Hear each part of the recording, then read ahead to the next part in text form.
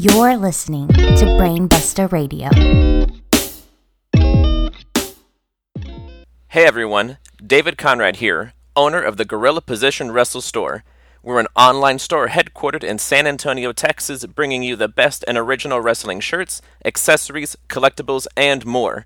We're glad to be partnering with Brainbuster Radio, and to thank them and to thank you, we're offering 10% off all purchases with the coupon code BRAINBUSTA. That's BRAINBUSTA. You can find us on Facebook, Twitter, and Instagram under @GPWrestleStore, or check out our website, www.gpwrestlestore.com. Remember, when you want the best wrestling experience, you gotta hang out in Gorilla Position. Hi guys, this is the Queen of Queens Visage talking, and I am so happy to introduce you to the Queen's Court. Hi, I'm the Asian sensation Kanji. You're listening to Queen's Court right here on Brainbuster Radio.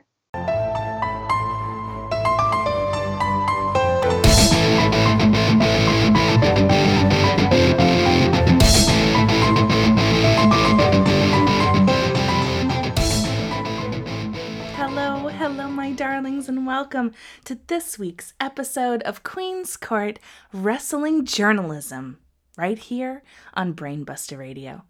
You guys, I'm so excited to present to you this week's 19th episode. What in the hell? Can't believe I'm saying that, but here we are.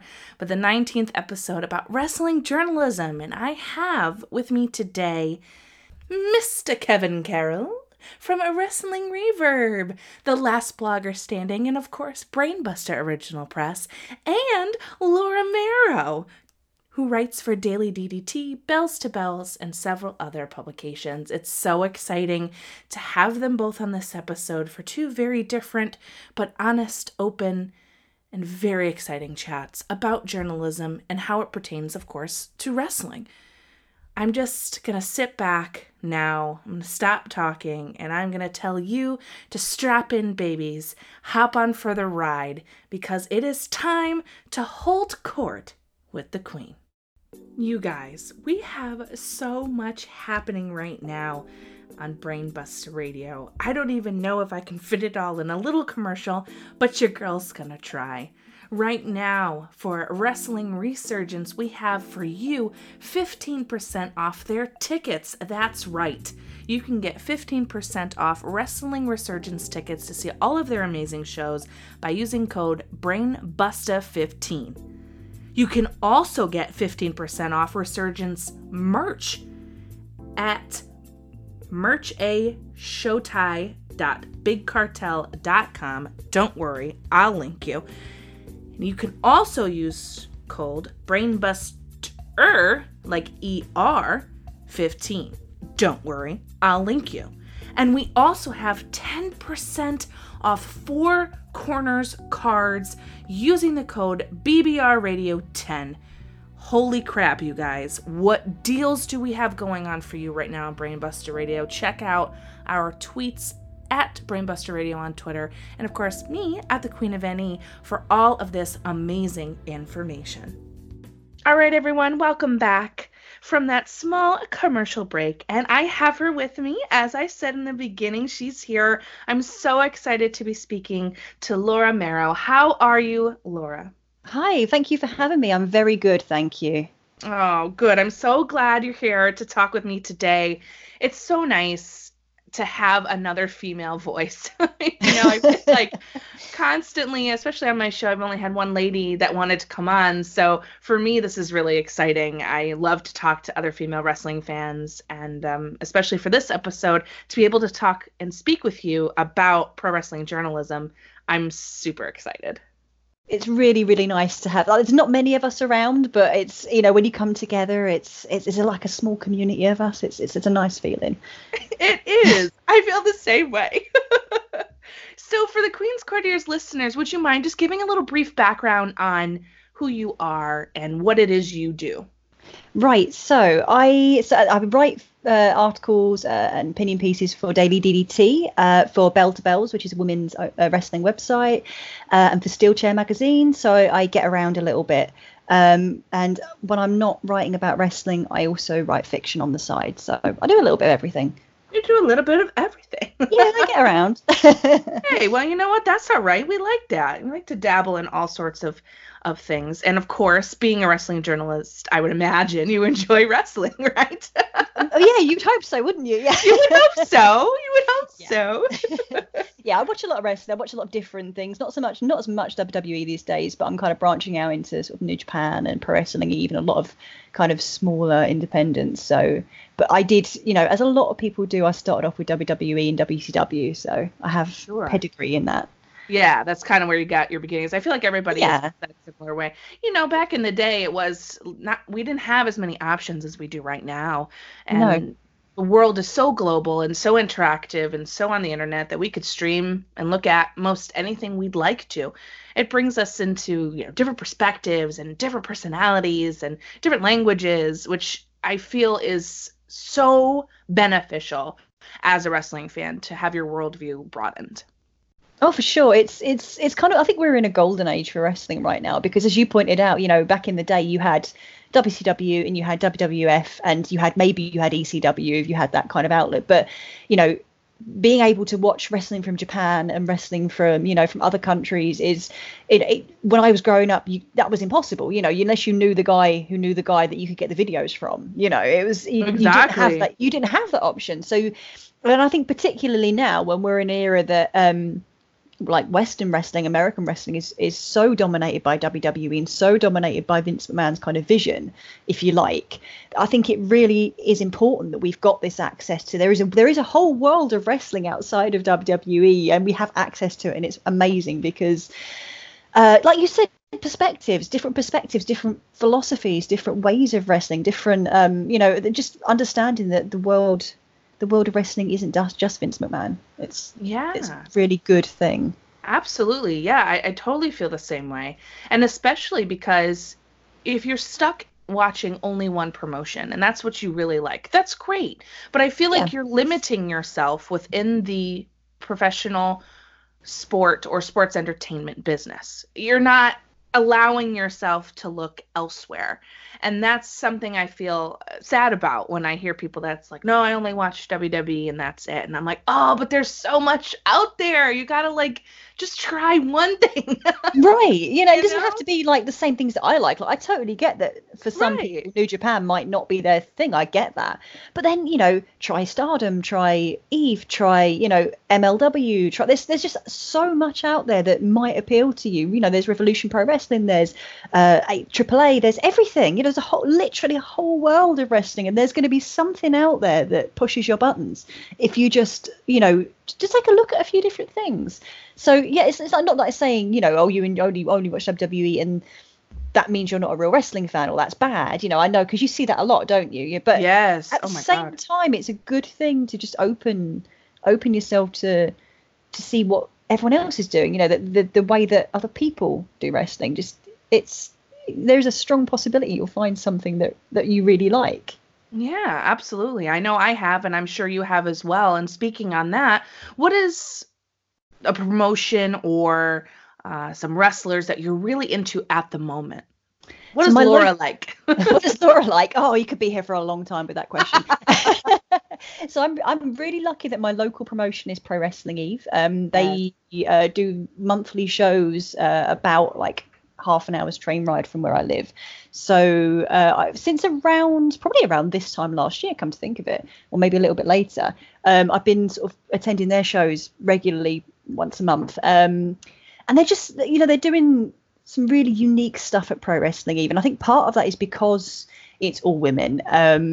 And part of it is because their ethos is very different to a lot of other wrestling companies, which I find really interesting. So it's very much about, it is unashamedly political, which I think is actually a really good thing in pro wrestling, because pro wrestling tends to, for want of a better word, it tends to be the wrong kind of political in some ways. Sure. Particularly when it comes to women's wrestling. But they're just, also the other thing with Pro Wrestling Eve is they're just fun. And sometimes I feel like that's missing from wrestling sometimes. Just, just to give you an example, I think earlier this year there was a show I went to, and a match turned into a game of Twister, which turned into a game of Hungry Hungry Hippos. And it's just, that's not every match. There's a lot of pure wrestling that goes on, but every now and again they just do something a little bit out there and a little bit wild, and it's just enjoyable because you don't know what you're going to get. It's the unpredictability factor of it. But they're doing that's really special. Yeah. Yeah. It makes it different. And I feel like, to your point, we need some levity. There's not a lot of levity out there right now to make us go, oh man, remember when I used to love this? Let me love it again and have some fun and be a little cheeky with it and enjoy. And I feel like a lot of people could benefit from seeing a show or a match like that. I totally agree. And I'm not saying that everything has to be comedy wrestling. I get comedy wrestling is divisive, and I do understand that. I mean, I've always been a fan. I love Colt Cabana. So, Colt Cabana is kind of the god of comedy wrestling. So, I will always fall down on the side of comedy wrestling is good, actually. But, when you look at, okay, let's WWE is the obvious example here. Really, you've kind of got the New Day, and they're the only kind of a bit of light in what tends to be either very serious or kind of very niche, weird humor that doesn't quite translate universally. But whereas you've got the New Day, and they're there and they're just having fun, and they're kind of goofy, and they're kind of, clearly having a wild time, and that translates to everyone, I think. So it's good to have something that's a little bit lighthearted and a little bit. I think when wrestling takes itself too seriously, that's when it starts to disappear up its own backside a little bit. Sometimes, not always. No, I understand, not always, but you're right. I feel like that's a lot of things, and especially in the quote unquote mainstream, that we're losing. And I feel like that's something that they could bring back. And it doesn't have to be, that kiddish type humor necessarily. Vince has a lot of oh, look, I put powder that makes your behind itch in your shorts. That kind of stuff, like the Usos did to the Revival. And that's not necessarily it, but at least it's an attempt to try something. I'm wishing it's a little more like the New Day and a little less like that. I guess you've got to give them points for trying, but when your humor is like, oh, isn't it funny they shave each other's back in the shower? It's like, I mean, yeah, I'm glad you find it funny anyway, Vince. I guess someone does, because the rest of the world was not in it. So. But that's the kind of thing that I remember when I was young, and I was watching the Attitude Era, and you had a lot of that kind of humor, and that was the kind of thing that kind of made me embarrassed to show it to other people sometimes. Yeah, I know what you mean. This isn't what it's about, there's so much more to it than this, but that's what people expect it to be. That's true. That is what they expect it to be, which is why still I think to this day it's not quote unquote cool, right, to be a wrestling fan, because it's got that vibe still attached to it, that stink kind of stigma, if you will. But, yeah, that's a good way of putting it. Yeah, right. Yeah, and things are, they're evolving, and they're so different now. Especially for America, the fact that there's promotions that are coming up really strongly to, I wouldn't say challenge WWE, but provide that alternative, and that people really enjoy. I feel like that's something that is changing the game and the landscape, at least over here in America. So I was curious as to your thoughts about AEW. What do you think about the promotion as a whole, and what they have to offer so far on their roster and with the shows they've put out? So, I mean, I think overall, philosophically speaking, I think AEW is a really good thing overall. I remember back in the days we were talking that you had WWF, or as it was then, but you also had WCW and you had ECW, and this is before WWE kind of consumed them all and just became a giant bloated entity. But what was great about that is you had competition. So, WWF or WWE was trying, literally to actively compete with WCW, to actively compete. Okay, not so much with ECW, but the point is that it couldn't get complacent, it couldn't get lazy, because it had something else. Viewers could go somewhere else, and that's been missing in American wrestling, particularly. That's been absent for quite a long time now. So one thing that my fond hope for AEW is that it does take off and that it does become an alternative. And we say it's not challenging yet, and you're right, but I hope it does challenge, not necessarily because I want WWE to fail, because I don't, but I want WWE to be better. And I feel like there's no incentive for WWE to be better right now, because it just churns out whatever it wants to churn out, and because it's basically the only company doing what it does on that scale, people will just consume it because it's all there is. So AEW, I feel like if it ups its game and I think, is it October it goes weekly, or is it? Yes. Yeah. Yep. So I'm kind of hoping that it does take off and that people embrace it, because I think competition is a good thing. I think it's a good thing for Vince to be a little bit, on the back foot, and to be aware that, you can't just put out a half-assed product, and you can't just sloppily book it and, turn up to SmackDown and with 4 hours to go and rewrite the whole show just because you feel like it. You've actually got to put some thought into it now. But in terms of AEW itself, the events they've put on so far, I think, have been good quality. I think the wrestling has been good. It's similar to WWE, but it's not the same, which I think is a real key, particularly at this early stage, because I think it's quite shrewd, because I feel like there's a concerted effort to draw WWE fans towards them by having these kind of notable similarities, but by also providing something that's noticeably, off that track. I really like what they're doing with their women's division so far as well. I think Nyla Rose is a very cool addition to the roster. They're treating her, like a real, like, you see that how Nyla Rose is, and you think that's how Nia Jax should have been booked the whole time. Oh, yes. I'm so glad you said that. Yes. Yeah, like that's how you book a dominant monster female heel. You book her like Nyla Rose. You don't just piss about, excuse my language, sorry. You don't just mess around like you do with like they did with Nia Jax for such a long time. So I think it's got a lot of promise, and I do hope, for wrestling's sake as a whole, that it succeeds. Yeah, I do as well. To your point earlier about WWE, I feel like they rest on their laurels a lot, and it's a little bit of lazy booking, and I just feel like so this is what I'm going to do, excuse me, and they take for granted that the fans that watch are just going to like deal with it. Yeah. And I feel like in this day and age, that's just not the case anymore, because of the fact that we can and do watch other promotions. I find myself watching WWE less and less because it's not giving me the same love that I have when I watch New Japan or when I watch Stardom. So absolutely. For me, it's like, well, why am I here? Why am I viewing your product then if this is how you're going to go? If there's no thought and real intricacy to how you're going to do these things, then I'm really not interested, because I can find that other places. But when I want to see a legend, or when I want to see, big fight type feel, then I'll watch WrestleMania. But your weekly programming isn't impressing me. And that's the hope that I have for AEW as well. I'm hoping that their weekly programming is similar to how they've been booking their pay-per-views, in that everyone has a chance to shine in their own way. And that I find they are doing quite well so far for being in their infancy. So I like that part a lot. I also really like the women's division. Yeah, for sure. I agree with you.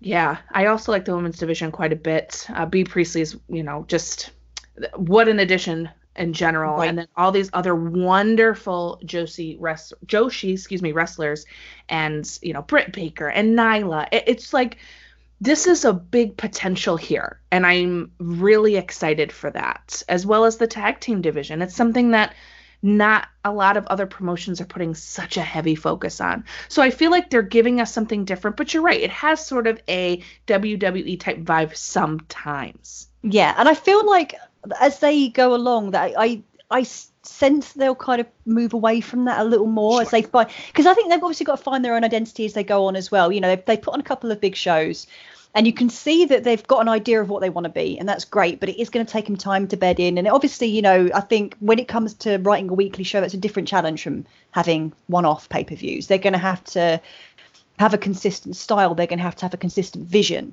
And I think that's where we're going to start to see AEW kind of pull away from WWE and go in a different direction. And I have faith that they will do that, because I think the team that they've got have, obviously you've got creative differences with WWE, and I think they've got certain issues with the way WWE do things, which gives me hope that they will sort of consciously try and give us something different, and you're right, actually you're spot on when you say about tag team division. That's a really, really good point, because tag team wrestling is something WWE has kind of treated as an afterthought for such a long time. And when you've got the Bucks, obviously they live and they breathe tag team wrestling, so it's great. I think that's the key. You've got people on AEW staff who deeply care about different aspects of wrestling. So you've got the Bucks, who are all about the tag team wrestling, but also all about the spectacle. which is great. But then you've got someone like Cody, who's very old school in a lot of ways. You know, his match with Dustin was so old school wrestling, and I was actually mesmerized by that because you know, it just took me back to my childhood and watching like really old school WWF, you know, probably pre-Attitude Era as well. And then you've got Kenny Omega's kind of, whatever you think of him, I think he's got an incredible creative mind. Sure. And he also, you know, by his own admission, cares a lot about women's wrestling, cares a lot about Joshi wrestling in particular. So I have a lot of faith in him to kind of create. So I guess one thing that NJPW has always given that WWE doesn't necessarily give is a focus on long-term storytelling. Yeah, which is something I really value in wrestling. I really love, like, you know, WWE always feels a bit myopic, like from week to week the storyline is, you know, a storyline can be going on for 2 weeks and in week 3 it just gets dropped, like, you know, and it never comes back again. We've just forgotten all about it. And NJPW, to the most part, they're better at continuing a stories, and a story that they told a year ago, it may not pay off until a year later, but it will pay off, and the payoff will be worth the wait. And I think Kenny Omega in particular is kind of a master of that. So that's kind of, you know, I'm really hoping that AEW has a similar outlook, that it's got this kind of long-term storytelling and it focuses on the story, because that's, you know, I love the sports aspect of it, but I love the entertainment aspect of it as well. That's why I watch wrestling and not boxing or, you know, or whatever other sport. I love the drama of it, and I would love to see them have these really well written, relatable kind of stories that you just don't get in WWE right now. Yeah, and that's, I think, what's going to really set them apart is that storytelling and how they craft that intricacy between the wrestlers. You know, not only physically, but verbally. How are they going to tell and sell that story with their words and physically, in terms of not just the wrestling, but their body language? And that's, I think, something that they will be able to do very well. And I'm hoping anyway that, you know, when I talk to you in, like, let's say November, that we have something good to say, you know what I mean? Yeah. I am. My fingers are so tightly crossed. I really want this to I want the promise that they're showing to pay off, and I have faith. But at the same time, you know, you get burned very frequently, don't you, when you're a wrestling fan? So it's true. Well, that's very true. And, you know, another thing I really wanted to speak with you about, speaking of getting burned, is this world that we're in, and social media and news and reporting, you know, especially with individuals like on Twitter, let's say, in the wrestling community. It's so, like, separated. You know, sure. I feel like I see so many times that, you know, people are bashing AEW or bashing WWE, and there's no room in the middle. And, you know, there's a lot of this, I don't know if I'd go as far as toxicity, but sometimes it gets there. And I'm really curious as to your perspective about the role that wrestling journalists can play in not only reporting on what's going on in wrestling, but to do so responsibly, right? Because this is what you do. But before we get quite there, what is your writing background? Now, you'd mentioned a little bit about writing fiction, and I'm assuming, you know, when you were younger, you were like, yes, maybe wrestling journalism is in my future, or maybe it was. And that's what I wanted to ask you first. What is your writing story? How did it come to be for you to be a writer? Right, so it goes a long way back. So ever since I was a kid, I've always been writing. You know, I've made up stories and poems, and I've always been a storyteller, always. Mm-hmm. And I think that is also one of the reasons I gravitate towards wrestling, because wrestling tells stories, and it tells stories in a different way. You know, it's to film, to TV, to books. I've always said that wrestling is kind of like violent ballet. Or it is, or like theatre, but with, you know, like theatre with gymnastics. It's just this really wonderfully unique way of telling stories. So I've been a professional, well, I hate the word professional because I still don't feel like a professional, but a published writer since 2012 of short fiction. So I started off writing short stories. And wrestling journalism is kind of a thing that happened because I love writing and I love wrestling. And I kind of just one day thought, wouldn't it be great if I could write about wrestling? Yeah. It just kind of like a light bulb appeared above my head, and I thought, hey, I love writing, I love wrestling. Why don't I put those two things together? And it's great because I've been really lucky to write for people who indulge my kind of my narrative streak. They don't mind me being a little bit prosy on the page. They don't. It's not just. I don't have to be just like a dry news story if I don't want to. They've been really encouraging of me writing, in a style that suits not fiction. Obviously, I'm not writing fiction. That's the whole point. Right. But like the same kind of style. Like, there's a little bit of imagination, a little bit of life to the prose, which I like. So yeah, it's been really fun, kind of adapting to journalism, but also trying to retain a little bit of that personality that I try and put into it.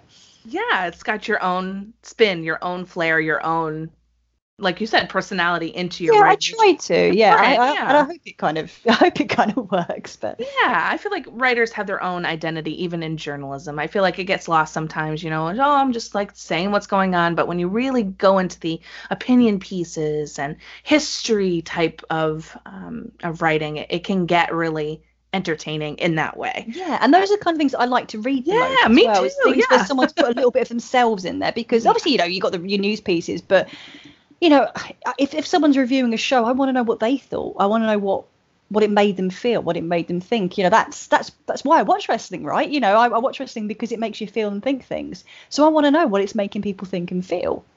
Yeah, of course. And plus, what's really great about that, especially, in opinion writing and in podcasting as well, you get to hear other people's perspectives, and that can either maybe confirm, oh wow, someone feels the same way I do, or oh man, I didn't think about it like that at all, like I feel totally different. And that, I think, is very good and a positive thing for us as wrestling fans to kind of foster that. Well, we all have different opinions. It's not necessarily a bad thing. Yeah, definitely. Like, we're not fighting each other. So like you touched on this a second ago when you're talking about sort of like WWE versus AEW, and I hope AEW fails and I hope WWE fails. And like, so I'm coming from a perspective of right now I'm kind of like very much a lapsed WWE fan. I cancelled my network subscription a little while ago because it just wasn't doing anything for me. Even NXT, which was previously the love of my wrestling life, I just the magic is it's kind of gone a little bit for me now. So I'm taking a break. We've not split up. We're just taking a break. We're working some things out. That's right. I love that. But like, I don't understand the kind of very all or nothing attitude that some people have. Like, you don't need to be loyal to WWE because WWE is not loyal to you. No, and not just WWE. To be fair, like, no one promotion is loyal to you specifically. They're out there doing their own thing. Right, and they're doing their own thing, and it's a business as well. But there's so much vitriol, and it's not even between promotions, it's between wrestlers. If you love Baron Corbin, you suck. I love Baron Corbin. Why do people have to be so kind of like intense? Yeah, these things. Like, I love doing these kind of podcasts as well, because I'll be talking to people and they'll have a completely different perspective on something to me, and I'll kind of think, in my head I'll be like, well, I don't agree with that, but at the same time it's actually really cool to hear you explain why you feel that, because it's valuable to get outside your own head sometimes. Yeah, it absolutely is. And it's good to have perspective in your life, not just in wrestling, but in general. It's always good to reflect on why you feel a certain way and why that is your opinion, and, what was the root of that and how did you come to that conclusion versus how did someone else come to their conclusions and opinions. And that's a valuable tool to have for just success in life. But I feel like in wrestling fandom and interaction on social media, that's something where people could take more pause, I think. I think so as well, yeah. And you see these on, like, where if you go on like Squared Circle, Reddit, or any of those places, and there's always kind of like two tiers to the conversation. You get people who are like having a nice civil, I don't agree with you, but that's cool, which is I love that. That's great, because it's no one's going to change each other's mind. That's not the point of it. No one's trying to go, actually, I think you should think of it this way. But it just goes to show that wrestling has to do a lot of different things because you're catering to a lot of different people, and a lot of people want different things, and that's why it's a good thing you've got WWE, you've got New Japan, you've got AEW, and hopefully they will all do something slightly different, because there's a lot of wrestling fans out there and we all want different things from the product. But also then you get the guys who are like, like I said earlier, they're just tearing each other apart for the most ridiculous reasons, and that I don't get. Particularly, wrestling is not, and I say this as somebody who lives and breathes wrestling, but it's not be all and end all. It's not, it's not life and death. It's just you're meant to enjoy it. Yeah. And if you're just screaming at somebody because they don't like Alexa Bliss and you think she's the best thing in the world, it's like, are you really enjoying it? Is that how you enjoy things? I'm slightly concerned. Yeah, me too. That makes me very nervous when people are shouting like that and getting really angry, so to speak, about silly little things, and in the grand scheme of the world. But I feel like there's a lot. Our society in general has gotten very open in terms of, I'm going to say my opinion, and I'm going to be very vocal about my opinion, and my opinion is that's it. And I feel like a lot of people are on the defensive end of that as opposed to the open end of that. And I wonder how that translates into journalism. What do you think the responsibilities are of somebody who is a wrestling journalist? And like your thoughts on things like dirt sheets in general. Right. I think that's a really interesting question, actually, because, and something that I do think about, especially when I'm writing pieces, and especially when I'm writing opinion pieces, because it's very easy for you to get dogmatic about things. And sometimes that's important. I think, like, if I've been approaching issues like the representation of women in wrestling, or the treatment of particular, I think I wrote one about the way that Lita was treated during the Edge Lita Matt Hardy kind of, and you do get very passionate about it, and I think that's okay, but I think there has to come a point where you draw a line under it and say, I can be passionate and I can tell you this is what I think, but you have to know that you are only ever saying what you think, particularly when it's something like that situation where you're not privy to everything that's gone on. And I think this is where dirt sheets, I'm not a big fan of dirt sheets. I think they tend to do more damage than good, because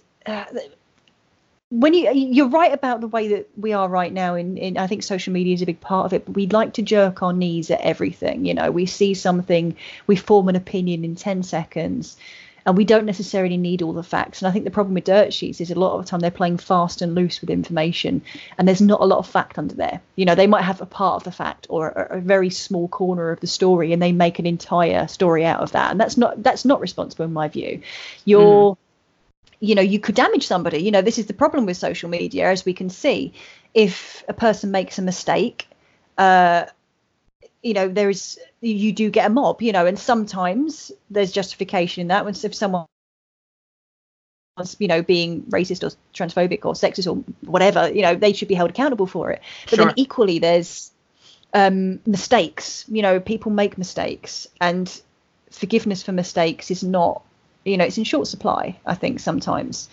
And then you get dirt sheets that maybe talk about people's personal lives, or they throw rumors out about things that's basically hearsay, and that can damage people. That can really damage people, or it can kind of fan the flames of existing discourse, and it can be as simple as people just hating on a particular wrestler or a particular storyline or a particular promotion, but it's unhelpful is what I'm trying to say. I think it's not helpful. It doesn't help create nuance, because nuance is missing, and you don't get nuance from just throwing rumors out there and like half a story or a half-baked kind of piece about something that someone heard, that their mate heard, that someone said.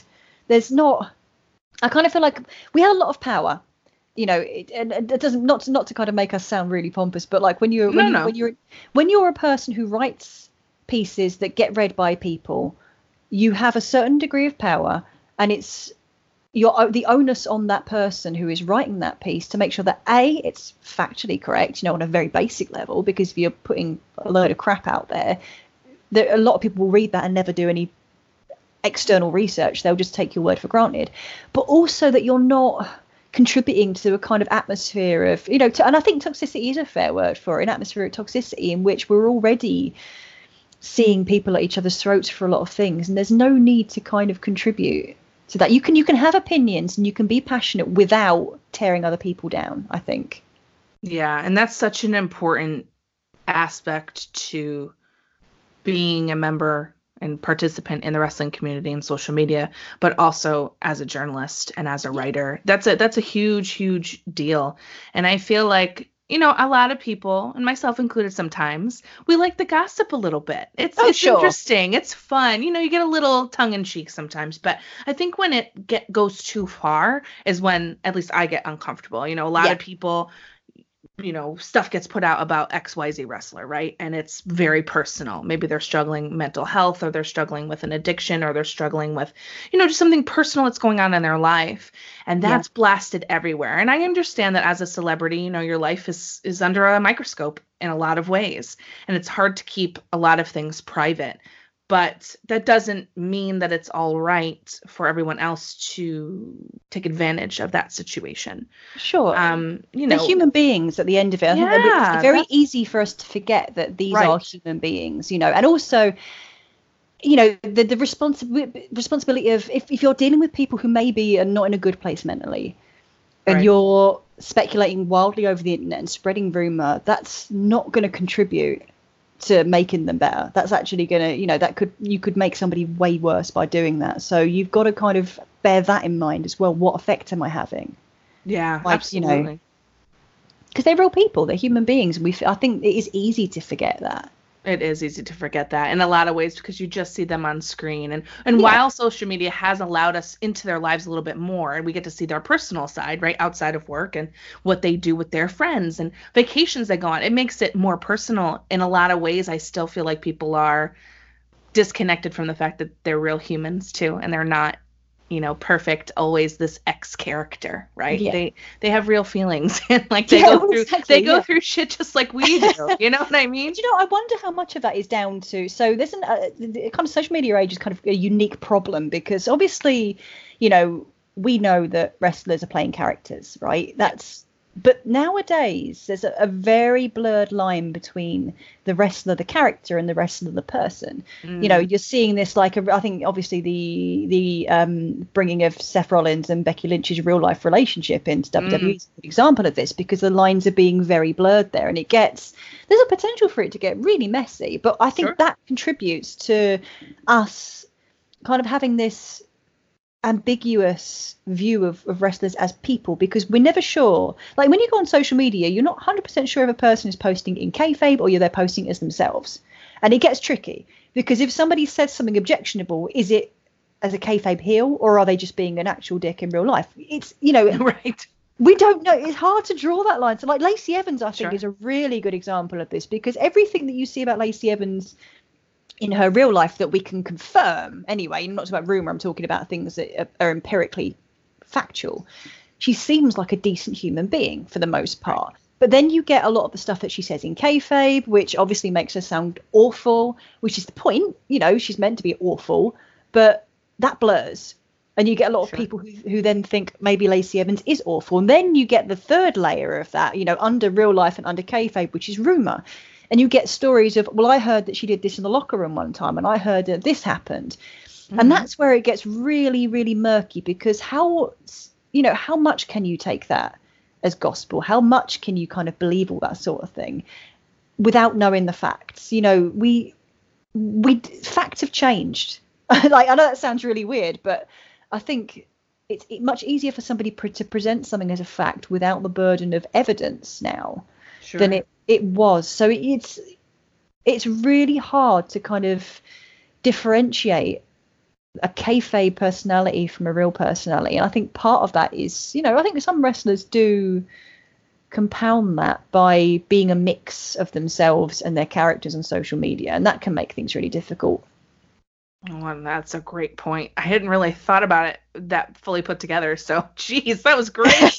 That's so cool to think about. I'm going to have a think on that for real, because that's really interesting.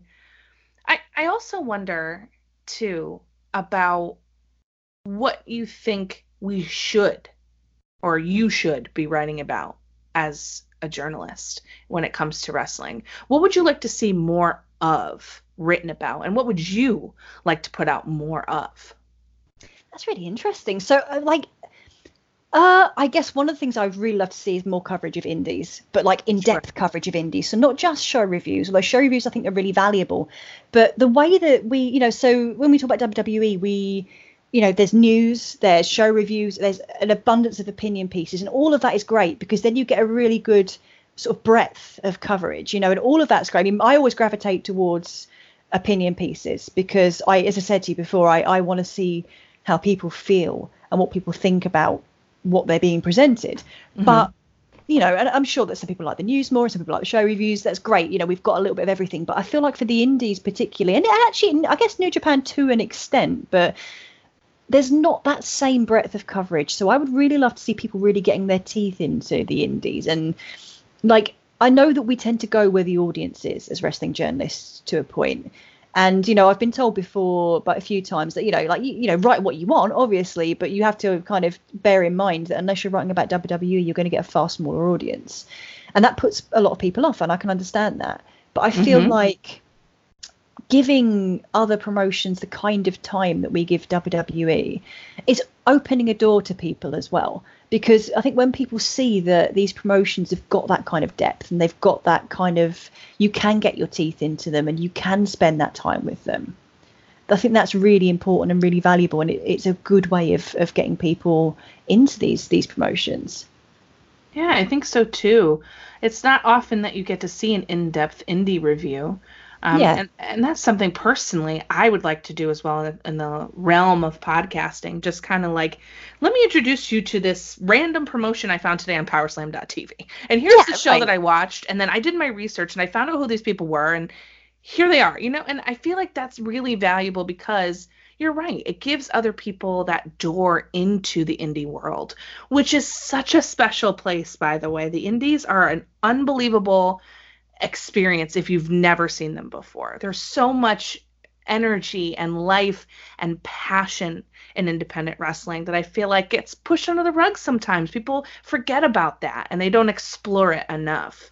Yeah, I agree. And I think it's good to get out your comfort zone sometimes. I think indies are some of the best ways of doing that, of just, dragging you out from what you expect from wrestling and giving you something completely different, a completely different perspective. And it's also a good way of getting to know the kind of up and coming wrestlers because, you can guarantee that a lot of the guys who are killing it in the indies right now will go on to end up in places like WWE or NJPW or AEW, the big players. So there's kind of a small joy in kind of seeing, like, I think when Sadie Gibbs got signed to AEW, I got super excited because I've been watching her in British Empire Wrestling and Eve. She'd had some appearances there, and so I kind of like, oh, Sadie Gibbs is awesome, and I'm so glad now everyone's going to get to see how awesome Sadie Gibbs is because she is awesome.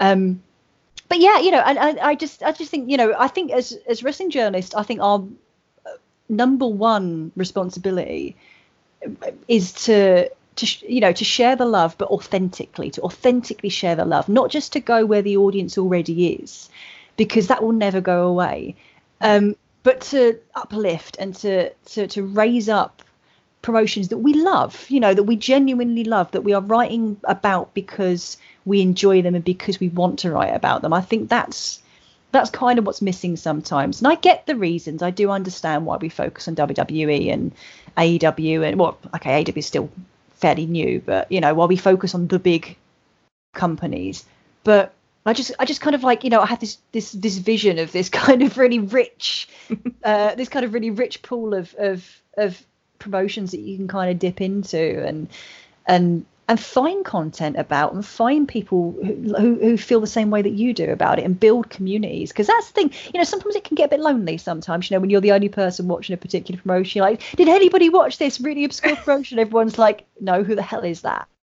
Yes. I totally understand. But yeah, I just think passion. I think, but genuine passion for things. I think I would love to see more of that. Yeah, for sure. I hope so too. I hope that's the path taken forward by a lot of wrestling journalists, and just to give us that different experience and widen the eye a little bit. Yeah. I think that's great. And I also hope for more coverage of women's wrestling. Yeah, for sure. Just to have that come more to the forefront, just for me as a fan. I love to read in general, of course. So anything that I can get my hands on for that, I'm really interested in. I just want to learn more. And I feel like a lot of people are the same way. So I'm really hopeful for that aspect as well. For sure. Yeah. I mean, I've been really lucky to work with a lot of people who are really, really passionate about women's wrestling, like Kristen Ashley, who runs Bell to Bells, is really, she's kind of on a mission to make women's wrestling, just to improve the quality of coverage, but also improve the amount of coverage, so and have a place for people who care about women's wrestling. And I think that's something that's missing right now. It's a place that we can, you can go to that doesn't just cover WWE, but covers all women's wrestling and has that kind of, it takes it seriously, which I know sounds like a silly thing to say, but I feel sometimes like women's wrestling is still kind of a bit fluff. People think of it as a bit fluffy and a bit not as serious, not as important, not as professional. And that's just rubbish. That's total rubbish. I want that attitude gone. Women's wrestling is doing some incredible things right now. Absolutely. Hands down. Some of the best wrestling in the world. For sure. All you've got to do is watch Stardom for, for 5 minutes and watch, and you'd be blown away by what these women can do, and we're just not getting that kind of coverage. I wish we did. I wish we did too. And I hope that moves forward in the forefront of people's faces. I want that in their face just so they can see it, and so someday it'll just be wrestling. And we won't have to be defined necessarily by gender. We can just that's the dream, isn't it? At some point we won't have to worry about is there parity, is there gender parity on this show? Have you got enough of is your women's division focused on enough? Because it will just be second nature. Yeah, that's what I hope for too. I'm glad we're on the same team. Well, as women in this field, I don't write, but you do, and I podcast, and as women in the wrestling industry, so to speak, we're outnumbered a lot of times, most of the time, really, to be honest. And it's such a beautiful thing for me to connect with other women who are just as passionate about wrestling as I am, who love to have these type of conversations where we can dive in as women, as fans, where we can present our point of view and perspective. And I can imagine for you as a writer, that's important, especially in this field. Definitely. Yeah, it definitely is. And I've been really fortunate to, and a lot of the time it's men kind of have to open the gate for you, which is frustrating. But at the same time, it's really gratifying when you kind of have male colleagues who will open the gate for you. Yes. And kind of, that's, I always say, there's nothing wrong with, I get that men don't choose to have privilege, but if you have it, use it to do things like that, lift up women's voices and encourage women to write, because I do think that we've got a unique perspective on things, because, and as I say, the dream is that one day we won't have a unique perspective, because it will all be equal and there'll be parity and it'll be wonderful. But right now, with the way that wrestling is, we don't have that. We still have WWE, months and months after doing an entire pay-per-view about their evolution and stuff, running shows that women aren't actually allowed to go to, and having 10 minutes of women's wrestling on Raw, or putting out the bare minimum. It's just going backwards. That's still happening. So it is important for us to be able to turn around as women and say, this is bullshit and this is why. Because who is more qualified to point that out than the gender that are not being represented, right? I'm not saying that men can't do it. Of course men can do it. Oh my God, yeah. And I'm glad that men do. It's always pleasing when men call this out. But I think it's one of those things that we need to we do need to have a voice. And, there are more women journalists coming through, Harmony at Daily DDT is a really important voice. And everything she writes is gold. There's a lot of women out there that are doing good stuff. So it's improving. It is getting better. And it's really nice to see. Yeah, it's a beautiful thing to see. It is. I'm loving it, and I'm very fortunate to be on a network on Brainbuster Radio where all of my male colleagues have encouraged me, wanted my voice, were interested in my opinion, enjoy that, and lift me up instead of not opening the door at all, as you spoke to. And my other show, DYWTSB, who gave me my start in podcasting, was the exact same way and still are right now. And they're very supportive. And everyone I'm surrounded with, I'm very lucky that they're like, yeah, like, this is great. We need more women. Like, yes, bring in more. And I'm like, okay, I'll find them. All the women. I'll search the internet. I'll find them. We are legion. And you know what's great? Like, I think I discovered this more when I started watching New Japan, because New Japan's got a huge female following. And I feel like if you make your promotion welcoming to women, they will come and they will speak and you will hear them. You know, one thing New Japan is good at doing is acknowledging its female audience and being really welcoming to them. Sure. And I think, that's kind of translated into the West as well, because I see quite a lot of women kind of, even though there's no women's wrestling in NJPW, which is obviously a can of worms for another time, because it's a huge can of worms. It certainly is. You know, I think you can have an all-male promotion that still welcomes women and understands what women want and understands how to make women comfortable. I think that is very much a thing you can do, and I think New Japan does do that very well. Absolutely. I totally agree. And that is another can of worms. And Laura, maybe we'll just have to have you back on Queen's Court so we can have that conversation. I think that would take an entire podcast episode by itself. I think it would. And I'm so down if you are. Yeah, let's do it. Let's make it happen. I love it. I have to have a stiff drink before I go with that one. Have one or two, honey. Yes, one or two. But it has been my absolute pleasure to speak with you today. What a fantastic conversation. I have enjoyed this so very much, and I know everyone listening is going to love your perspective and what you had to say just now. So thank you so very much for coming on Queen's Court today. And if you would be so kind, would you tell the listeners where they can find you and all of that really great information? Absolutely. Thank you so much for having me, by the way. It's been great fun. You can find me on Twitter. I'm at Laura N. Mauro, and you can find me writing over at Daily DDT and Bell to Bells and Steel Chair and various places. Well, people, I know that you fell in love today just like I did. So you're going to follow her, of course, and I will link all of her information below. And stay tuned for the next segment on this week's Queen's Court. Hey everybody, Big Paws on a Pup JPQ from No Particular Angle, and you're listening to Queen's Court with the Queen of NE on Brainbuster Radio. All right, everyone, welcome back from that quick commercial break. And of course, as promised in the intro to this episode, I have him here, the man, the myth, the legend, Mr. Kevin Carroll from Friday's Wrestling Reverb, and of course so many other things, which is why he's here today. And I'm going to let him tell you all about that. Kevin, how are you? I am great, Queen. Fantastic. Thank you so much for having me on the show. It's been a dream of mine for weeks now, months even. Months, weeks. Well, you're finally here. I'm stoked to have you on Queen's Court. It's been a long time coming. I kind of threw this at you a couple weeks ago, and I was like, yo, that we're going to do this. And you're like, yes. So I'm happy that it's finally happening for the 19th episode of Queen's Court. So super exciting, Kev. The 19th episode. Wow. Almost, I know, right? That's crazy how short it really is. It's only been 19 episodes, and that's not a lot in the grand scheme of things, but I feel like you've been doing this forever. Thanks, Kev. That makes me feel really nice. Oh, yeah. Well, I appreciate that. Well, I mean, I know you and our pal Joshy here are at 1 year anniversary here, which is, that's wonderful for Wrestling Reverb, and, happy birthday, of course.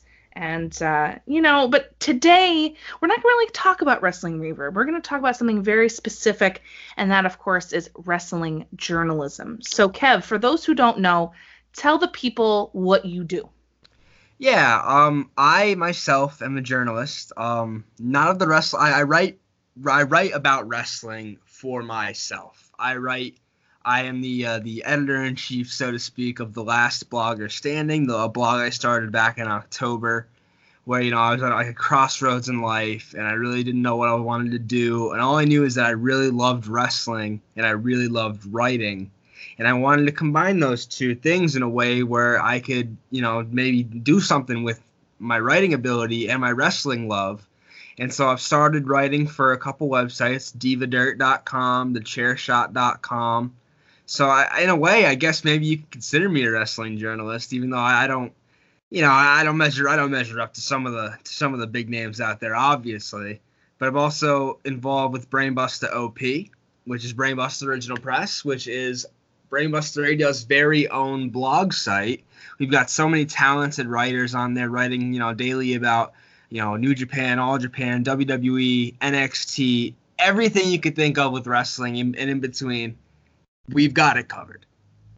Yeah, you certainly do over there. And what's interesting is that you say that yeah, I can see what you mean. You're being a little humble right now, and I appreciate that. But you're really good at what you do. I've read some of your stuff, of course, and I like your style of writing. It's pretty engaging, just as you are when you talk on Wrestling Reverb and other podcasts I've heard you on before. It's kind of a reflection of how you put those two things together, as you mentioned. And that's kind of the story I want to get out here a little bit about you. Like, how did you start writing? Did you go to school for writing? Were you writing as a kid? Like, how did that all come to be? So I've been writing since I was very, very young. I started writing just, little silly short stories and things of that nature from the time I was like maybe 5 or 6. Around 5th grade, I was able to start writing in class, whereas like for the first 4 or 5 years of my education, kindergarten through 4th grade, I was one of the gifted kids. So I was always like one step ahead of the game in class, and I would get bored as a result. So I would try writing just because, I wanted to exercise my mind and I wanted to do something that I wanted to do, not something that, was being sort of forced upon us by the teachers. And in 5th grade, my teacher caught me doing this, and instead of, getting me in trouble or making me stick to the curriculum, she carved out an hour every day for me to just go onto the computer and write about whatever I wanted. I didn't have to worry about reading or math or science or social studies. I just got to write. And she would read what I wrote, and she's the first one who ever told me that, Kevin, you're going to be a writer. And I took that to heart. And ever since then, I've been trying to make her proud by just writing. I took journalism classes in high school. I was a journalism major in college. I've been doing this for so long now, and I'm still, learning, still improving, still trying new ways to get better. But yeah, it's been a long time coming for me as a writer. Yeah, wow. What a story about that teacher. What a profound impact she had on your life. And the fact that she, recognized that talent and that drive that you had to do this activity and said, you know what, okay, let's have you do it and see what happens. And let's foster that. And how that moved through your high school and then college career. So what type of writing do you enjoy the most? Keep wrestling aside for a moment. We're going to get there shortly enough. I really enjoy writing like fiction. I've written. I'm not finished, but I'm in the process of writing a couple of different things, some novel ideas. One of them does involve wrestling, but I won't talk about that right now. Yes, tell me later. The wrestling talk will save, but I enjoy writing fiction. I enjoy writing, fantastical stories that I can sort of make up and sort of stretch my imagination and get that mental exercise going. Yeah, I think fiction is, for more creative type of writing. Not to say that nonfiction isn't creative, but you're kind of limited to what the facts are. Yeah. It's like, this is the report that I'm going to give you, and I'm going to explain X, Y, Z. And it can get very detailed and very intricate, but I feel like with fiction, it's your imagination way more, obviously, because you get to write whatever it is that you want. And I can imagine why that would be really appealing. Yeah, I've always been told I have a vivid imagination too, so it's good to put that to use in a way that's creative and that I enjoy, and I think it helps me as well. Sure. So how did this fiction writing that you love to do and your college experience transition into what you do today? Where was the thing that got you your start in writing, obviously journalism, but in wrestling journalism? So in college, this is actually where the foundation of The Last Blogger Standing was laid. When I was a freshman in college a couple years ago, I had a class, journalism class, one of the like the beginner, the entry courses, and basically the entire class was make a blog and maintain it throughout the course of the semester. Mm-hmm. And so there were like 11 kids in the class, and I think of 11 kids, 7 of them did sports, and I think 2 of them did politics, 1 of them did fashion, and I wanted my blog to be very different from everybody. I didn't want it to be generic sports. Which I mean, I'm a big sports guy, but I didn't want it to be that generic. So I decided, I love wrestling. Nothing is more different in this classroom right now than wrestling. So so that's what I did. And my professor at first thought it was like the craziest idea. He's like, I don't know how you're gonna maintain it. I don't get the appeal. I don't get the vibe. And by the end of the semester, I had managed to turn him around and make him see that, wrestling is cool. Wrestling is happening. It's what people want to be watching right now. And I was very proud of myself for that. So that's where the wrestling writing started. I let that sort of die out for a while. And then after college, when I was just trying to figure out what I was doing, and I was dealing with some stuff, and I just didn't know what I wanted really. I knew I wanted to be a journalist, but I didn't have any inroads to get there at the moment. So I just started writing my blogs, and it sort of led me to this point where I was able to link up with, other bloggers. I was able to link up with podcasters and do shows. I was able to embrace this wrestling community that I've grown to love so much online. And without that class back in college, I probably wouldn't have ever had the idea to start a wrestling blog. Yeah, it kind of was your platform, your foundation into how that's connected you to wrestling Twitter and the community that you've built and found there, and the podcasts you've been on, and working with Josh, and then working with us at Brainbuster Radio. So I can imagine that kind of, if you look back, you're like, whoa, like that's like profound, because I did this thing to be different, and now look, a couple years later, here you are. That's got to be kind of weird, but cool, but weird. Yeah, it is. It's been a very cool experience, very crazy experience. I never saw myself, podcasting and being like a wrestling Twitter figure. Maybe that's a little braggadocious, but right. I talk to people online, and I've been able to enjoy myself and also offer something to the world with my wrestling writing. Yeah, for sure. So you mentioned Diva Dirt and thechairshot.com. So how did you end up writing for them and being a contributor for those websites? Yeah, so for a few months when I started the blog, I was just solely doing the blog. And obviously that's a labor of love and not a labor of financial stability. So I wasn't able to, I don't make money off the blog, obviously. But I wanted to find a way, because I was unemployed at the time. I wanted to find a way to make some money doing some freelance writing. And I thought, is there a way to do this while still maintaining my ability to write about wrestling? And so I saw openings at both these sites, divadirt.com and thechairshot.com. And I just applied to both of them and got them both. And it's unique because they're two very different websites. I write about wrestling, women's journalism, women's wrestling exclusively for Diva Dirt.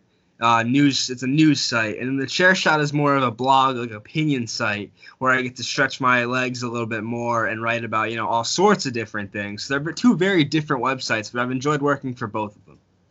Yeah, that's really, really cool and different and fun, and I can imagine they both allow you to do different aspects as you just were speaking to.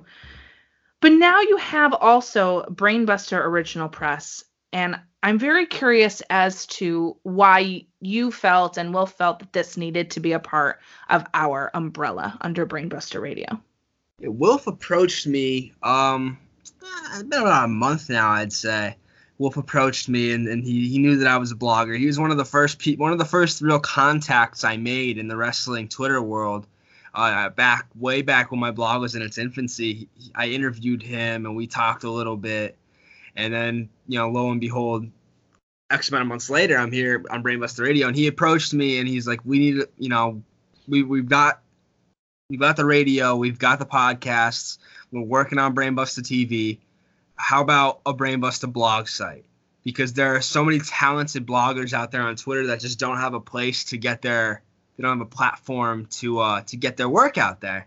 And so we started it up. We approached a few different bloggers on Twitter, and then we made it so anyone could blog for us. And we've got some really talented writers like Conrad Newton and Alex Fullwood, the Walking the King's Road series. Yes. Oh my God, so good. All about all Japan in the 90s. Really terrific stuff. And we've got so much more, and we've got so much more coming down the pike. And I really enjoy doing it because it allows me to become an editor, which I was in college. It allows me to stretch those muscles and work on my editing abilities, which you never know when those might come in handy again. So I've really enjoyed it. I think me and Wolf have done a really good job with it. I give all credit to Wolf because this was his idea first. He's the pod father. This all wouldn't be possible without him. So I give all the credit in the world to Wolf. It was his idea. We've done a great job with it, and I'm looking forward to seeing it grow. Yeah, so am I. The content that has been coming out of this is really top notch, and it's so exciting to have all of these wonderful contributing authors. And I'm looking forward to what's next. But before we transition to talk a little bit about, these articles in general and wrestling journalism in general, I want to pick your brain on that. But why should people read Brainbuster Original Press as opposed to other places? What makes us so special? Because we're so different. We're so unique in that we are not a wrestling news site. We're not going to be writing recaps of Raw, recaps of SmackDown, previews of pay-per-views. We're not, breaking news, and we're not like a dirt sheet. We're not one of the sites that just tweets out anything to try to get a few clicks. We have original, thought-provoking, driven pieces of content from fabulously talented writers that you won't find anywhere else. You won't find the content that we provide anywhere else. You really are missing out if you're not reading Brainbuster OP. I mean, I can say that with 100% certainty. If you're out there listening to this and you're on the fence about reading, go to our website, BBR. I don't even remember the site off the top of my head. Brainbuster Original Press. Yeah, it's bbr.home.blog. There it is. I got your back, buddy. It's a lot to remember. That's a poor reflection of me, but honestly, that you're fine. That really go to the website, pick a blog, any blog. There's so much on there, and you will realize what you've been missing pretty quickly. Absolutely. And just when you head to bbr.home.blog and you go to the articles section, there's a drop-down menu and you can find something for you, which is exactly what Brainbuster Radio brings every single day. There's a different podcast for everybody out there. There's a different article for everybody out there. We have WWE, New Japan, AEW, opinion pieces, retrospect pieces, Classic Japan, Ring of Honor, Impact. Like literally everything that you could possibly think of is here already. And we're just in the infancy. So I give full credit to you and Wilf for getting these amazing people on here to share their minds. There's some really cool pieces in there that I think are, a necessary read. The Walking the King's Road 3-part series, out of control. You have to read that, especially. My personal opinion. And you'll learn from it, too. That's the thing is, I didn't know that much about All Japan before I read Walking the King's Road. And it just blew my mind, and I made me go back and I watched some of those old Kawada Misawa matches, and they're just excellent. Same thing with Conrad Newton's series about the dark ages of New Japan Professional Wrestling. That's right. I learned a lot about what happened before the era of Tanahashi, and when it got really good again, there was their period where it was down, and I did not even realize that as somewhat of a newer New Japan fan. So you'll learn a lot. You'll learn a lot from Brainbuster Original Press, as well as being entertained. Yeah, I agree with you as well. I'm a little biased, but I also agree. Yeah. That's okay. You're allowed to be biased. I'm allowed to be biased. I'm the queen, right? Come at me. Try it. No, I'm kidding. So for you, what's been your favorite piece that you've written so far that you're really proud of? Oh man, there's a couple. I'm sure there are. I know for my own personal blog, one of the things I would do is I'd write Mental Health Monday pieces, and it was sort of an outside, non-wrestling look at mental health. And there were some pieces where I was able to write where mental health and wrestling intersected. I know a lot of people on this in this community that I know are also dealing with some mental health issues, and I've written a lot about that extensively. And I'm proud of those. I'm very proud of my interviews, my 10 question segments I've done with everyone. Yep. They're really good.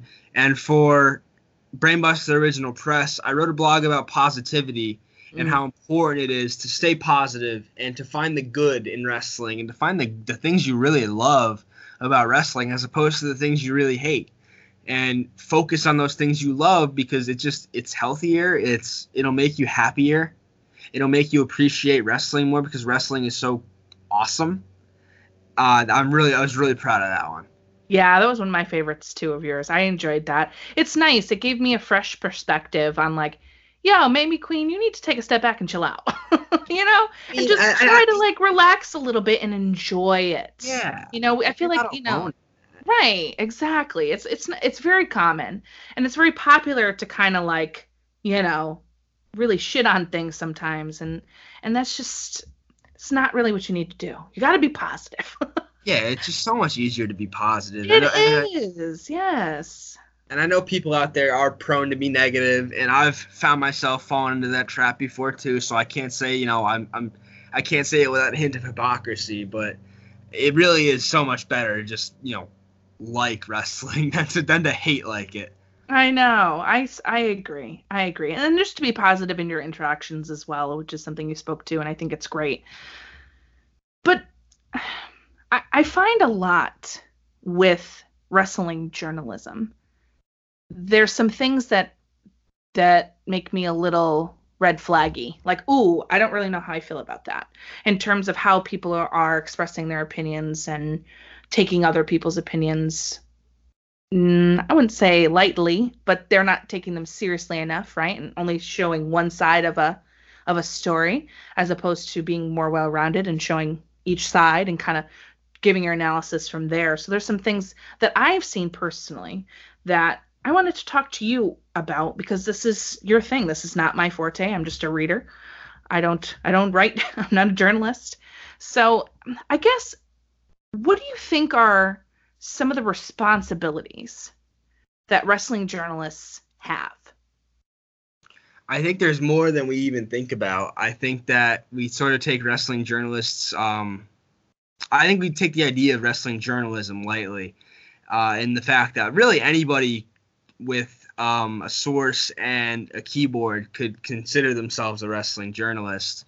But there are so many irresponsible people out there that do that. Not to name names off the top of my head, but there's definitely a lot of people I've seen on Twitter tweet things out as journalism, in the name of journalism, and they're wrong.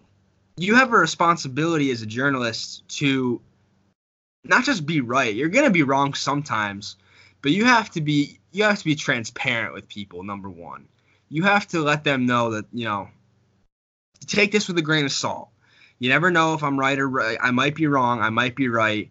You trust your sources indefinitely. That's never going to change. You always trust your sources, but you always have to allow for a little bit of leeway with your reporting.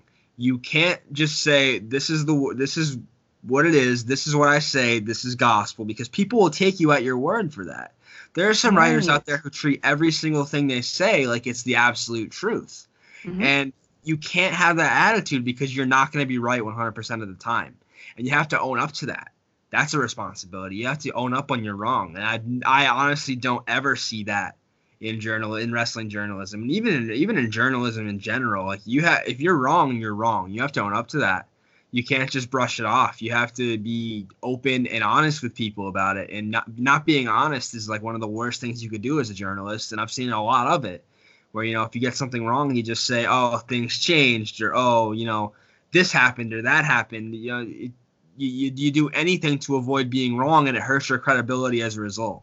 Yeah, that was kind of what I was trying to get out, what you said so eloquently, the red flags I've been seeing, just the stuff that's being posted, and wrestling journalism is what we're talking about, but I think in journalism in general, people are very hungry to be the first person to write about something. Yes. We're always on Twitter looking for the newest news and like, oh, what's happening with this promotion? What about this wrestler? And like, what's going on? And oh man, did you hear about this? And sometimes, like you spoke to, people are presenting their story that they've written and put out there as the absolute Bible truth, and this is the real thing. Come to find out, because they rushed to get it out, quote unquote, first, that the information isn't entirely accurate. And I wonder, accountability, I guess, is what we're talking about here, right?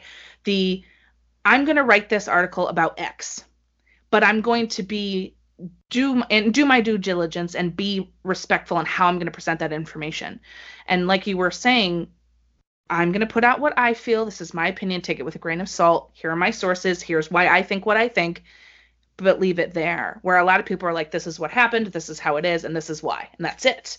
And there's no accountability for that should that report turn out to be incorrect. And that's something that I feel bothers me, not just in wrestling journalism, but on the news in general. Everybody's very quick to get it out first, but it might not be the best thing. So I wanted to hear your thoughts about that. Yeah, that's you really nailed it there. Being first in journalism is a plus, that's for sure. Mm-hmm. You always want to be first, but somewhere along the line, we've mixed up being quick with being accurate, like you said. And accuracy is the most important thing. You can't conflate the two. You cannot confuse the two. Wrestling journalism, regular journalism, no matter what, any sort of writing, any sort of news reporting, you have to be accurate before you can get the word out. And so many times you see such quick, rapid fire responses, but you piece through them. And I think a lot of writers only write for the headline. I think they write a headline and then they hope no one looks past it into the actual article, because that's where you begin to find mistakes. And, wrestling journalism is so much more than just a headline. It's the actual story is so important too. Like, you could have a headline be so misleading, and that's a common trick in journalism, is to have that misleading headline, hope people see that and respond to it and click on your article, but they're really hoping that you don't look through the lines into the fine print of the article and see where these people are sort of twisting words and sort of taking the truth and twisting it up to where it's really not the truth anymore. It's a common trick. I've seen it plenty of times. You're gonna continue to see it because it's just the way of the world. But it's a sad state of affairs when that is the way of the world.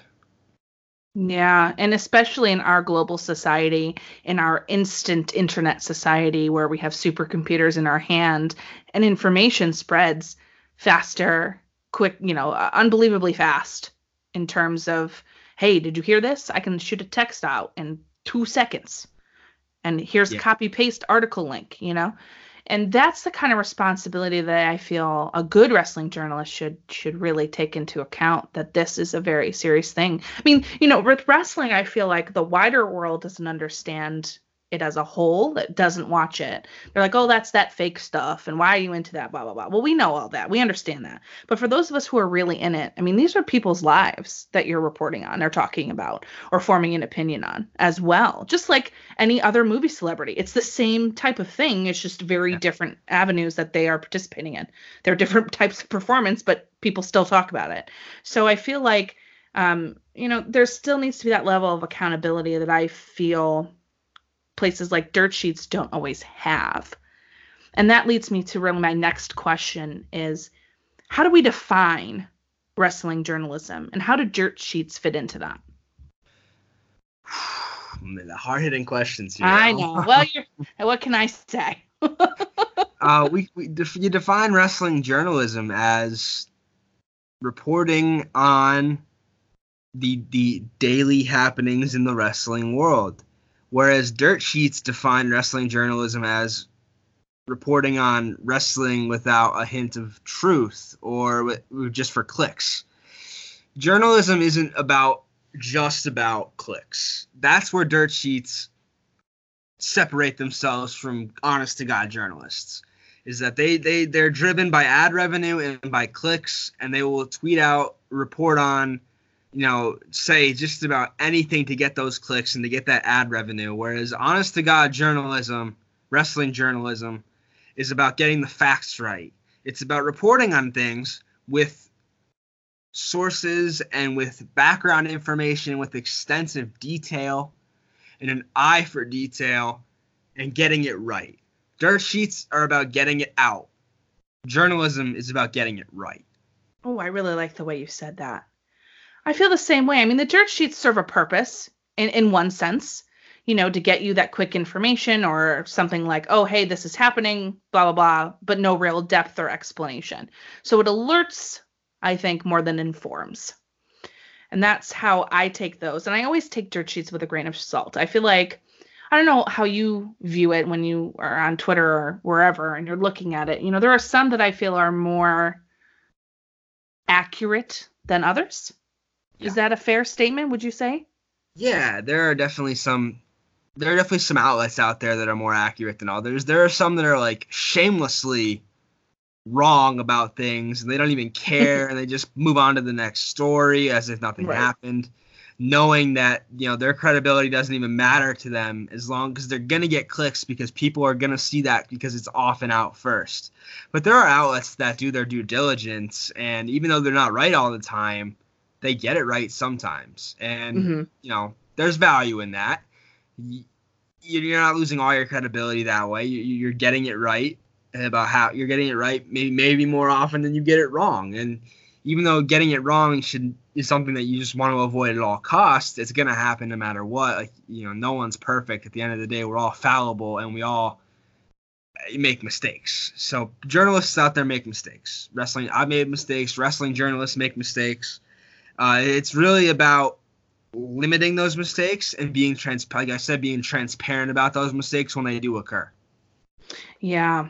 And I also wonder about how wrestling journalism is going to move into the future. As somebody who really loves to read, I know a lot of people that don't. And I know a lot of people that would rather just see something very quickly or have like the video news, where here's the wrestling journalists and reporters and they're on YouTube for like 5 minutes and here's the rundown and stuff like that. So I feel like, how do we keep the wrestling journalism alive and well and in the fabric of the wrestling community? What would you think would be the ways we can really support those writers, including yourself? Well, I do think that as long as there is wrestling, there will be wrestling writers. Obviously, the way the world is going, it's going to be more digital. And it's not to say that you shouldn't be supporting, wrestling streamers and digital news people as well, because that's also super important. But there's always going to be writers, and to support them, just keep reading, just share their articles, share their work. They're gonna keep on keeping on. They're gonna keep writing because people are always gonna want to read that information. There's always gonna be a generation of people that don't trust what they see in video, and they're gonna want to read it instead. And it's like the way with newspapers, where newspapers are slowly going by the wayside, but they're always gonna be there because there's always gonna be people that want to read a newspaper. There's always going to be people that want to read a wrestling website. Right. I feel like that's a valid argument for sure. And I certainly hope that it stays that way. But as we move into this new digital age, where's wrestling journalism in 5 to 10 years from now? If we're going to go digital, then is that really more video? Are there ways that we can make wrestling journalism more interactive? Because that's what I feel like. It seems the wrestling community likes to have involvement in what they say and what they read and what they visually see or they listen to in podcasts. So kind of like thinking about that in general. How do we do that as writers? You make it more interactive by just giving readers a chance, to just get involved more. You ask them for help. There's such a thing as spectator journalism, where you don't have to have a fancy degree and a huge following to go out and report the news. if you like I said earlier in the show, really anybody could be a wrestling journalist if you have a source and a keyboard or a phone even. So I think that more and more you're gonna see more and more people popping up as sort of extensions of these news outlets. I think you're gonna see news outlets turn to the people more for information as we go forward, because interaction is huge with wrestling Twitter. Sure. Everyone likes to be involved, and I really think that with people getting more, I think people will get more involved as time goes on. I think you'll see these outlets grow instead of shrink. Honestly, I think more people will tap into the wrestling journalism world. I would like that, Kev. Really, I would. I'm a consumer. I love to read. I really do. I read books all the time. And I enjoy, like I do with podcasts, listening to people talk about things I don't know about. That's how I learn best. You know, when I was starting into New Japan, for example, I would listen to New Japan podcasts. I had no idea what was going on. But I was like, okay, I'm going to listen and I'm going to try to figure out what it is while I'm watching it. Because, you know, when you enter a new promotion, you're like, what? Who's that? Why are these belts look like that? What's going on? What's the story? I don't understand it, especially if it's in another language. So you really have to like do your research as a consumer, as a fan. And for me, it was wrestling podcasts that I would listen to. And then I turned to the writing and I was like, oh, these guys write blogs. This is even better. Then I can learn about the history. So for people like me, that's perfect. The more writing, the better, in my humble opinion.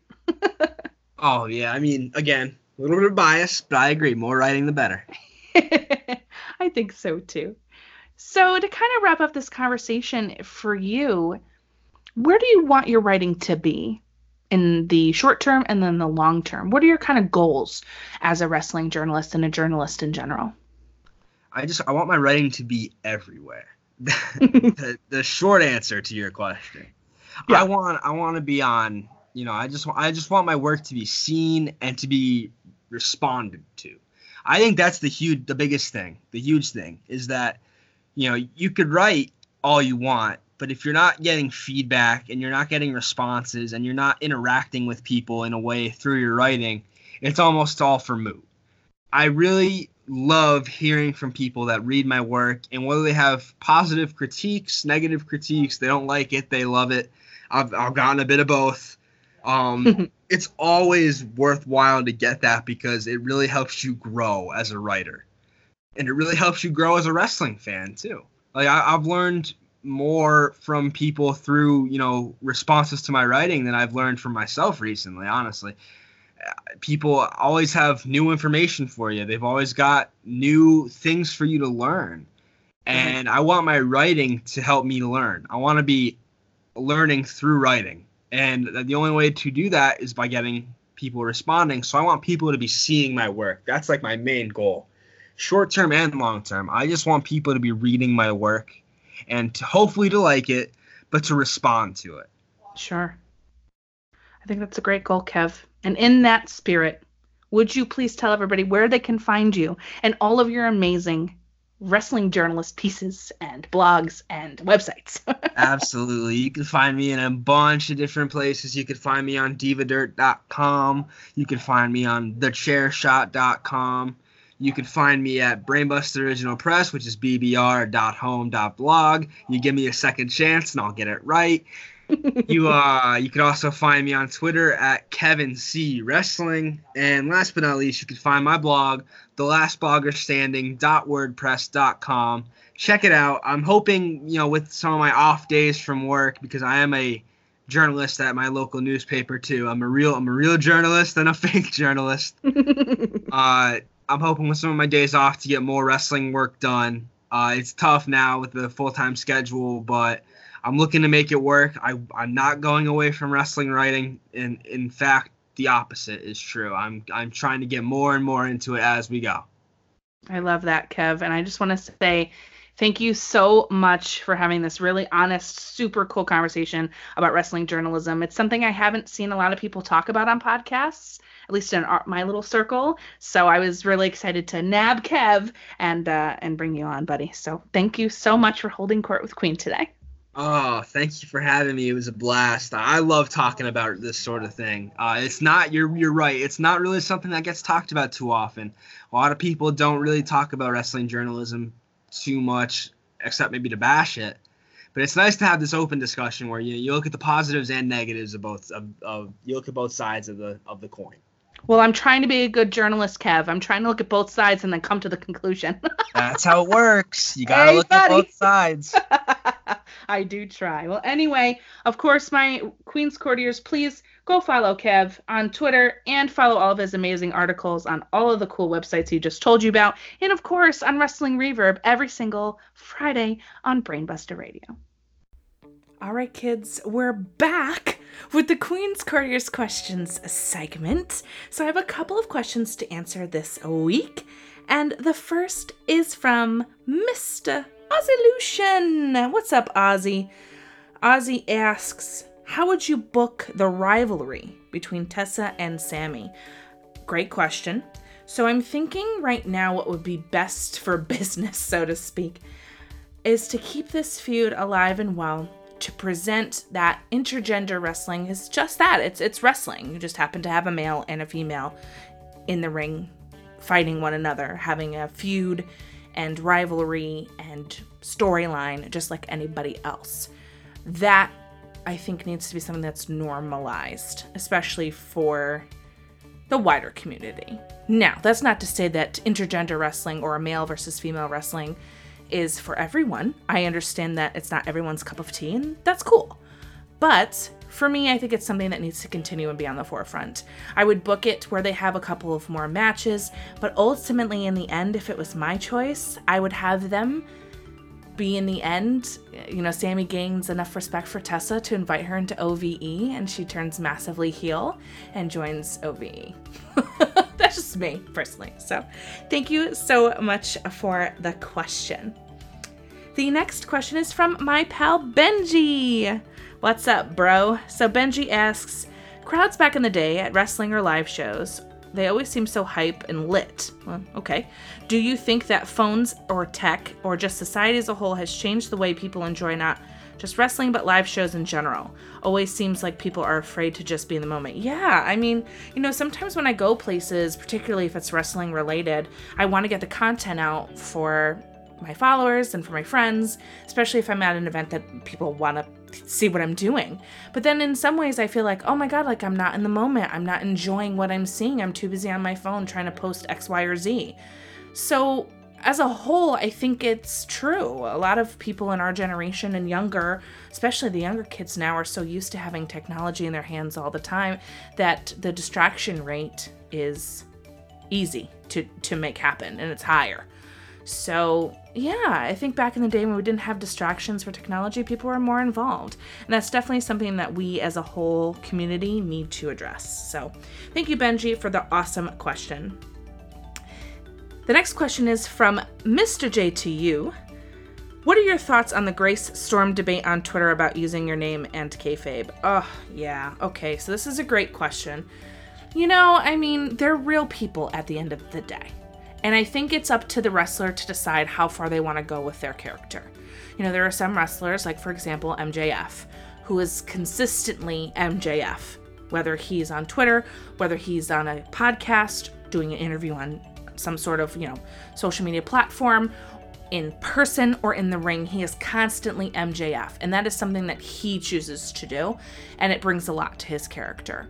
Now, do I personally think that Jordynne Grace using her real name on Twitter is a bad thing? I mean, no, that's who she is in real life. Once she's done wrestling at some point someday, she will always be herself. And even now, she's herself, It doesn't negate her character for me because I understand what she's doing.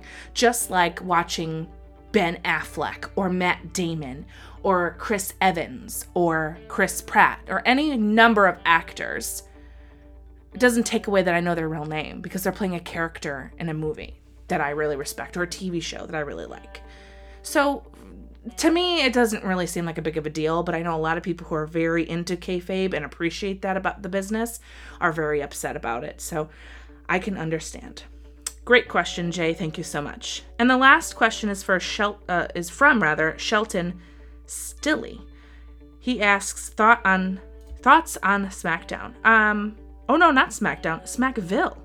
I didn't watch it, so I really couldn't tell you, but I did see that people were very, very into it, actually, and they seemed like it was a cool show. I'm not really sure why it happened or for what purpose, but here we are. All right. Thank you so much for that question. And that'll do us for the Queen's Courtier's Questions segment, my friends. And it's now time to do the Jester and Crown of the Week. For the Jester of the Week, boo, I'm going to go with Jim Cornette. You know, some of the stuff that has been on his social media has been just truly unacceptable for me. And this whole new thing, what he's doing now this week and going after Joey Ryan and Jordan Grace and compounding that with his comments about Sonny Kiss and other such members of the LGBTQ community, it's really just disgusting for me, and I've ignored it. I don't engage in that kind of stuff. You know, people are going to have their own sort of opinions, and that's that. But for me, it's just distasteful, and it's trashy, and it's disrespectful, and that for me earns you a block. Like, I'm not into it. I wasn't following him in the first place, but now it's a block. Full-out block to not have it be seen on my timeline. I'm just not interested in the garbage behavior. Moving on quickly from that, because that's enough airtime for that dude, let's go on to the Crown of the Week. Yes, Queen. Yes, the Crown of the Week. And the Crown of the Week goes to the New Japan Pro Wrestling and the G1 Climax, people. It's blowing me away this year. I'm so enjoying it thus far, and they're getting the Crown of the Week, baby. But that brings us to a close of this week's episode of Queen's Court. Stay tuned for next week's episode, which is the 20th episode. You know your girl has something big planned, so I hope to see you back. And as always, babies, please enjoy the rest of your day and be kind to one another.